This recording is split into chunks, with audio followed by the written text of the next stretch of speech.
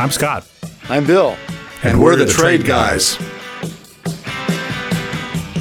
You're listening to The Trade Guys, a podcast produced by CSIS where we talk about trade in terms that everyone can understand. I'm H. Andrew Schwartz, and I'm here with Scott Miller and Bill Reinsch, the CSIS Trade Guys. On this week's episode of The Trade Guys, Scott and Bill discuss the U.S. Japan deal on the EV tax credits, U.S. Trade Representative Katherine Tai's House Ways and Means Committee hearing, and Mexico's rollback of power and oil market reforms. All that and more on this week's episode of The Trade Guys.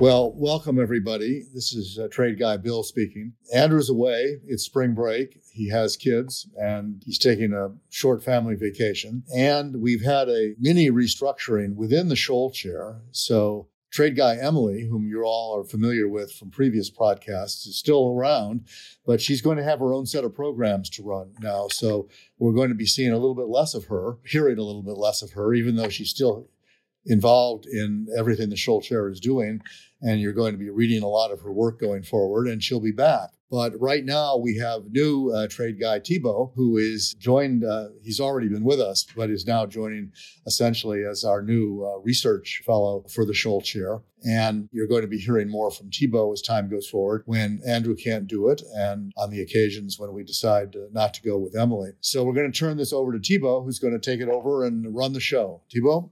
Thanks, Bill. Hi, Trade Guys. Andrew, nice to meet you, albeit virtually. As Bill said, my name is Thibault Denemiel, and I've succeeded Emily on replacing Andrew in the Trade Guys. So why don't we kick it off today with a recent development in a familiar source of international trade drama, namely the IRA's EVs tax credits. So the U.S. and Japan just signed a deal on critical minerals that are key to those credits. So Trade Guys, can you run us through what this means for U.S.-Japan trade and the IRA's implementation? Well, it remains to be seen because there's another shoe that has to drop. The issue in the IRA relating to eligibility for the tax credit is that you can produce your batteries using minerals from countries with which we have a free trade agreement. And that's all the IRA says, with which we have a free trade agreement. It doesn't define the term. Now, for some, like Canada, Mexico, Chile, actually Korea, it's obvious because we have free trade agreements with them. We don't have free trade agreements with the EU and Japan in the traditional sense of the term, but they're major auto producers.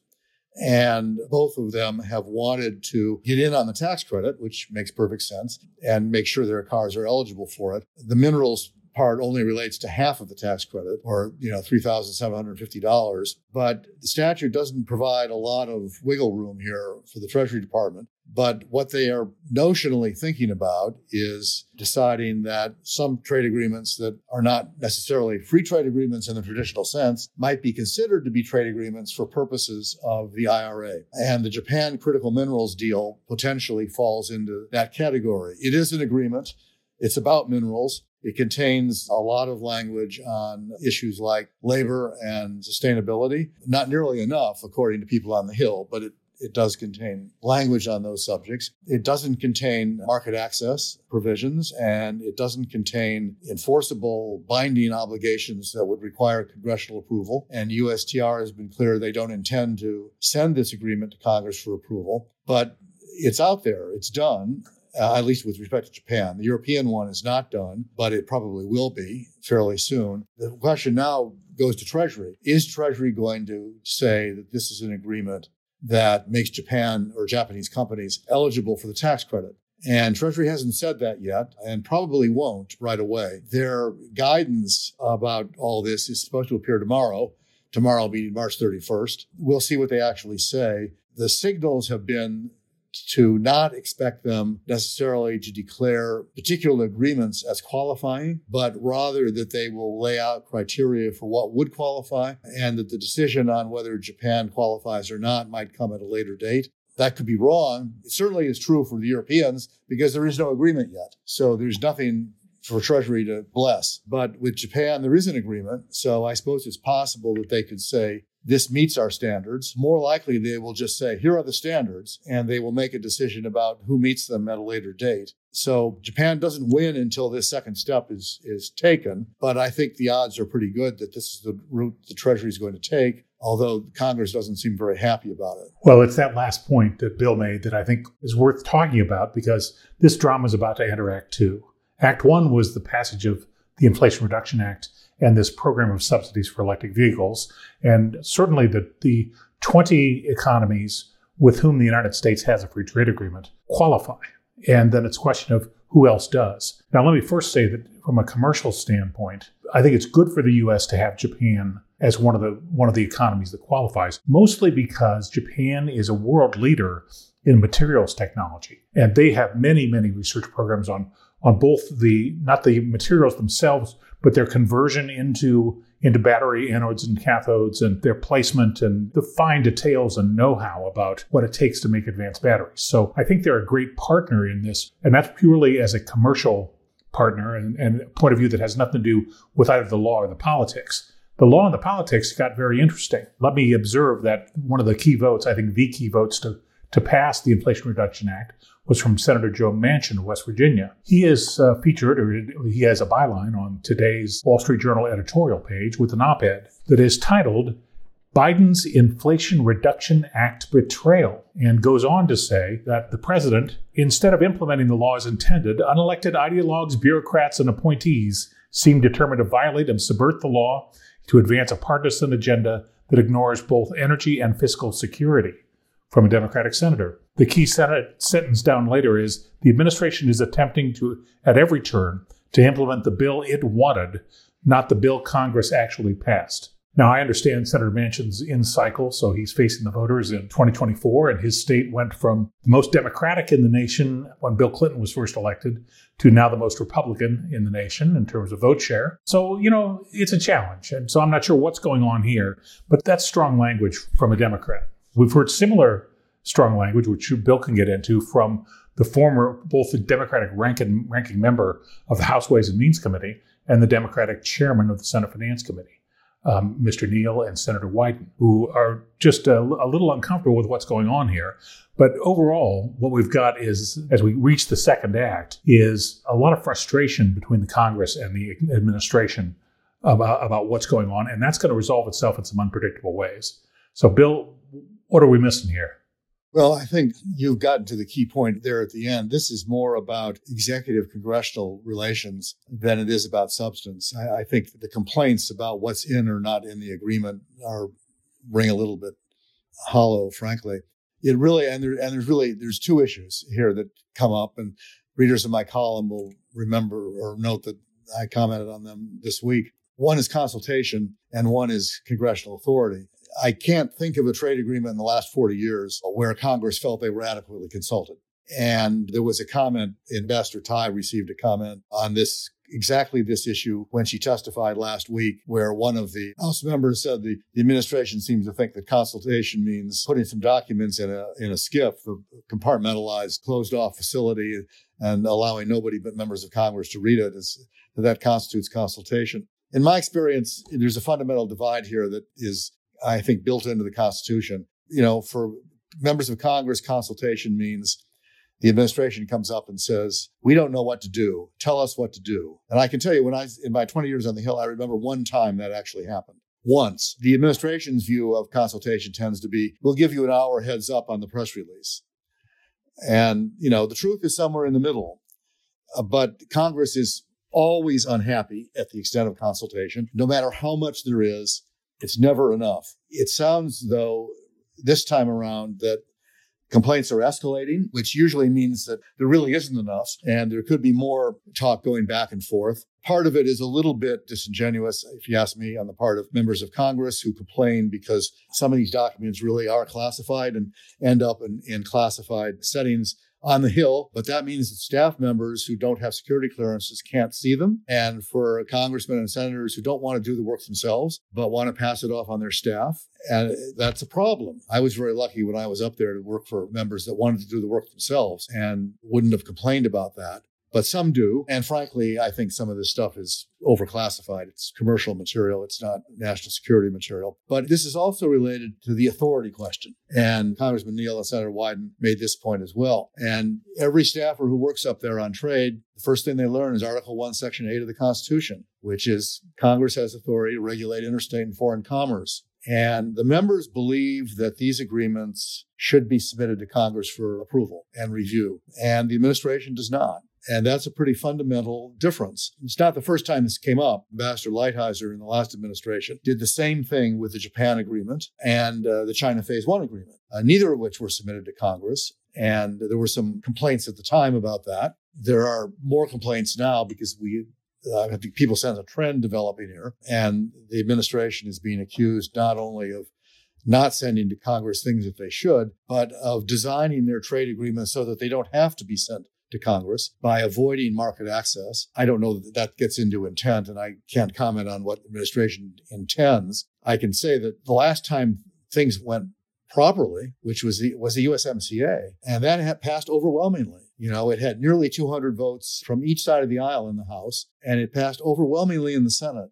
So you can do it. You can submit these things to Congress. You can go through all the hoops and hurdles and have a successful outcome. But it appears the administration doesn't really want to do that. And this is going to be a theme. This is going to come up over and over again from the Hill. Why aren't these things being sent to us for review and approval? We have a small private working group going on at CSIS working on how to redesign Trade Promotion Authority should it ever be restored. And the main question we've been wrestling with actually for a couple of years, because we took a hiatus for a while, was exactly this question. Which agreements should go up to Congress and which don't have to? And there's a lot of little ones that probably don't have to, nobody thinks need to. But on the other hand, should IPEF go to Congress? The administration says no. That's a pretty big agreement. Well, it ought to be part of the conversation between the executive and the legislative branch. Exactly. I mean, that's the place to hammer it out.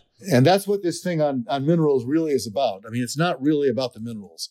It's about congressional authority, I think. And speaking of differences of opinion between the role of Congress in trade and the executive's role, Katherine Tai held a hearing in the House Ways and Means Committee last week, where in addition to going viral after her exchange with Representative Murphy, she also challenged members to follow up on their calls to negotiate new trade agreements with a modernized agenda and defended the Biden administration's commitment not to pursue traditional trade policies. So can you run me through the takeaways from Tai's exchange with House Ways and Means? Well, it's a common theme. Her comments have become, I think, clearer and more pointed over the years she's been in the position, but it's not a new point.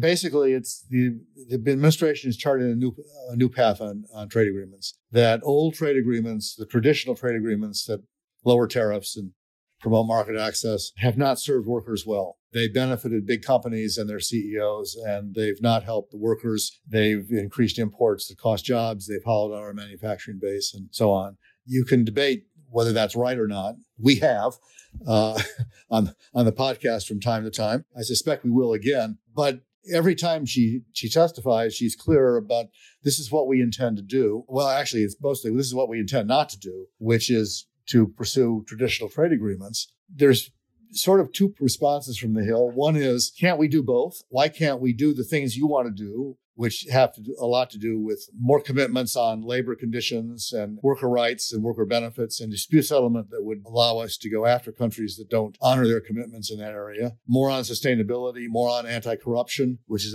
one of the themes in the IPEF talks. We can do all that stuff, but why can't we also do market access? Her response so far has been, well, not right now, but maybe in the future. I think the other part has been, which is growing, I think, particularly in the House, this is missed opportunities. And you can talk all you want about sustainability and the environment and labor and anti-corruption, and that these are all good things. But in the economy, in a country where 95% of the world's customers, consumers, and I think 80% of the world's purchasing power lie outside the United States. If you want to grow, you need to export.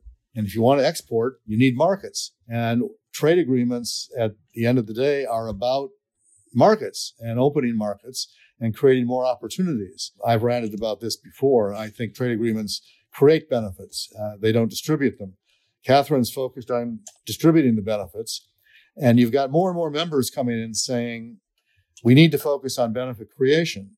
I think for some of them, and Adrian Smith, the chair of the trade subcommittee, is a good example. He represents geographically most of Nebraska. His constituents are farmers and people that are in related industries.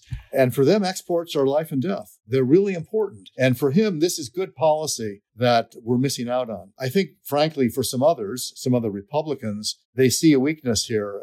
One more thing to blame on Biden, trade policy that's not helping the economy. And I think they're going to go after him. And that began last week, and you're going to see more of that. Yeah, that's certainly the politics. But, as usual, when it comes to trade policy, the wrong thing goes viral. And I just wanted to, before we pass on it entirely, Representative Murphy of North Carolina made the comment that Ambassador Tai was probably too nice for her job. I would just point out that if I had that old game of having a dinner party with living or dead people, and I was limited to cabinet officers, at that dinner party, I would invite Bill Brock, Clayton Yiter, Bob Strauss, Susan Schwab, and Charlene Barshevsky, 5 former cabinet officers, all USTRs, and genuinely delightful people. And so I basically want to separate myself from the idea of somebody being too nice or not tough enough, because all those people are incredibly nice and fair-minded and jovial and good company, but delivered when they needed to for the United States. So, well, it was kind of a patronizing comment too. I'm sure. Yeah, And, you're a woman. You're nice. I think he's probably taken enough comments from others at this point. All I can say is I've dealt with her. I mean, she's nice. She's tough. Oh yeah, absolutely. If anybody that watched the interview that I did with her a year and a half ago on China, she's really good at pushing back when she thinks you're wrong. That's definitely the case. The bigger issue for me, and what should have gone viral and didn't, is, look, the administration could really use some friends on the trade agenda, and they don't have any. And I think they don't have many because nobody can really tell what they're up to. All right? The problem is, in these hearings, Ambassador Tai will say what they're not going to do. They'll say what their trade agenda isn't. But there's a whole sort of globally engaged business community out there, agriculture, industrial, and services, which would love to make more of foreign markets to serve the customers there.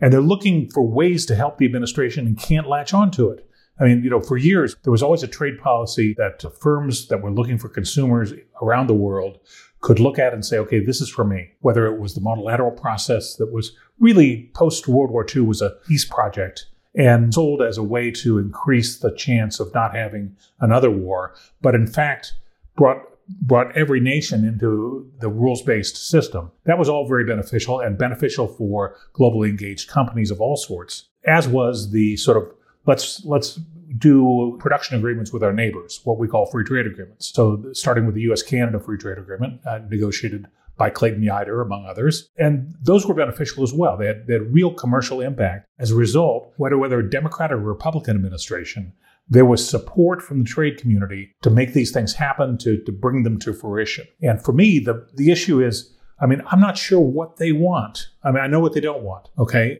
But look, at least you could have differentiated yourself from the prior administration, which had this strategy of sort of alienation going on, or something about McKinley Republicans and the tariff. At least step away from that. But they couldn't figure out how to unwind the Trump tariffs, so we still have them. And this is a thing that I think will continue to haunt them. There's definitely politics involved here, but there is an absence of bridge building to the most likely supporters of a positive opening market trade agenda that is it's baffling. And gaining supporters just lends more credibility to that kind of agenda, which is essential in making those trade agreements. Everybody needs friends in Washington, and they're not making them here, and I just can't for the life of me figure out why. Yeah, but remember what Truman said: if you want a friend in Washington, get a dog. Fair enough. Speaking of trying to make friends, or at least working on our friendship, finally, can we talk about the noise that the Biden administration plans to send Mexico a message in the upcoming weeks about President López Obrador's decision to roll back reforms aimed at opening Mexico's power and oil markets to outside competitors. So USTR is expected to make a final offer to Mexico negotiators, an ultimatum of some sorts. What do we know about this? And can you run us through background? I think the place to start is, while this is a specific Mexico-United States issue about investment in a single sector, it is in many ways the classic problem facing the resource industry almost worldwide without many exceptions.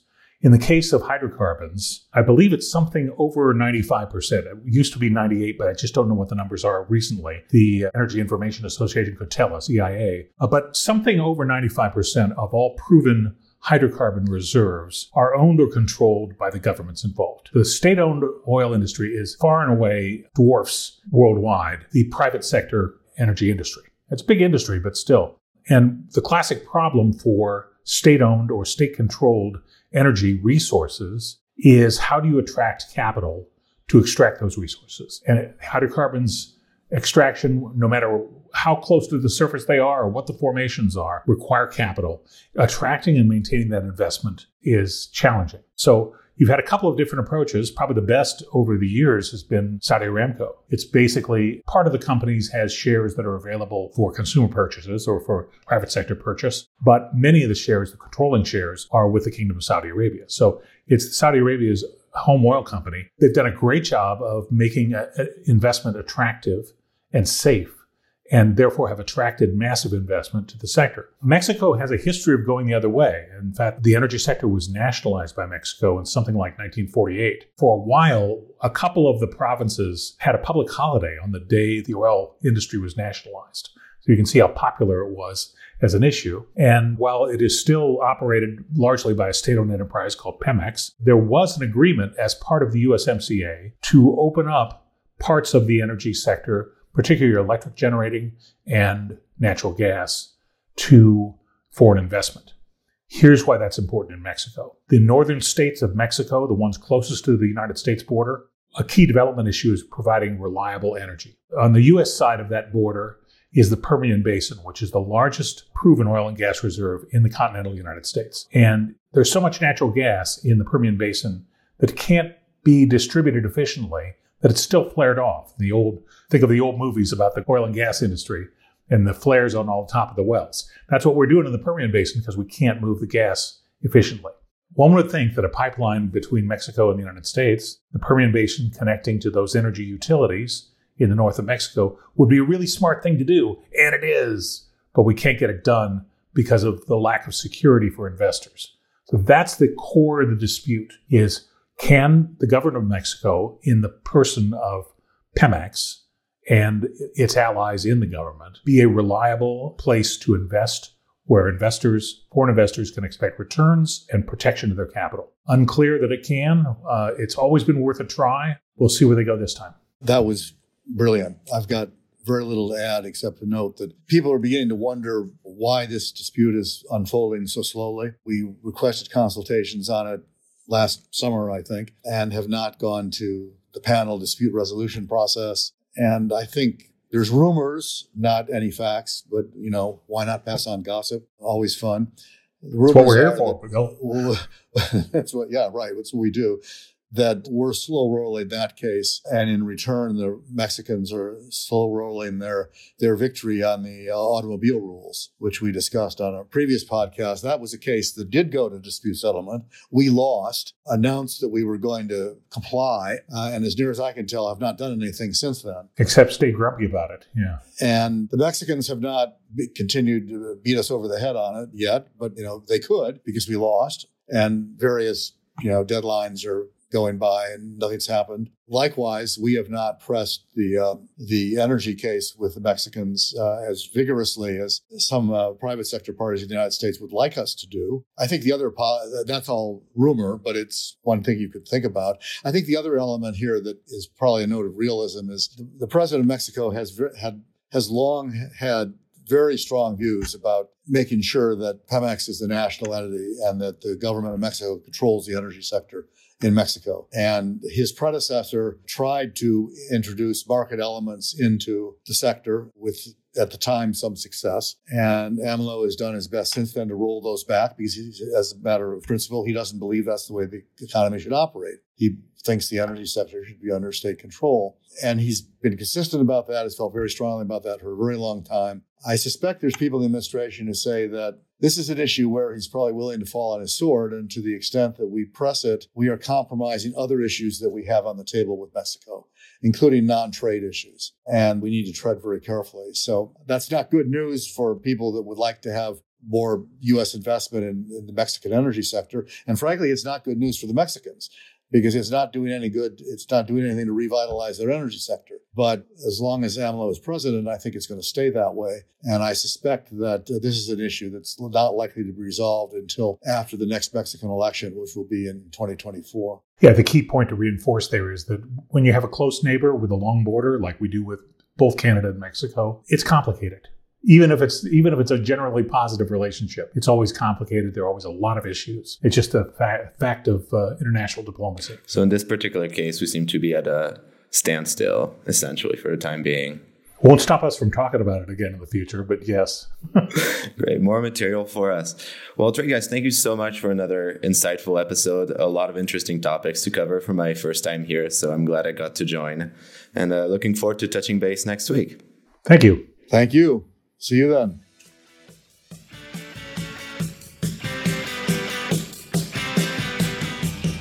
To our listeners, if you have a question for the Trade Guys, write us at tradeguys@csis.org. That's tradeguys@csis.org. We'll read some of your emails and have the Trade Guys react to it.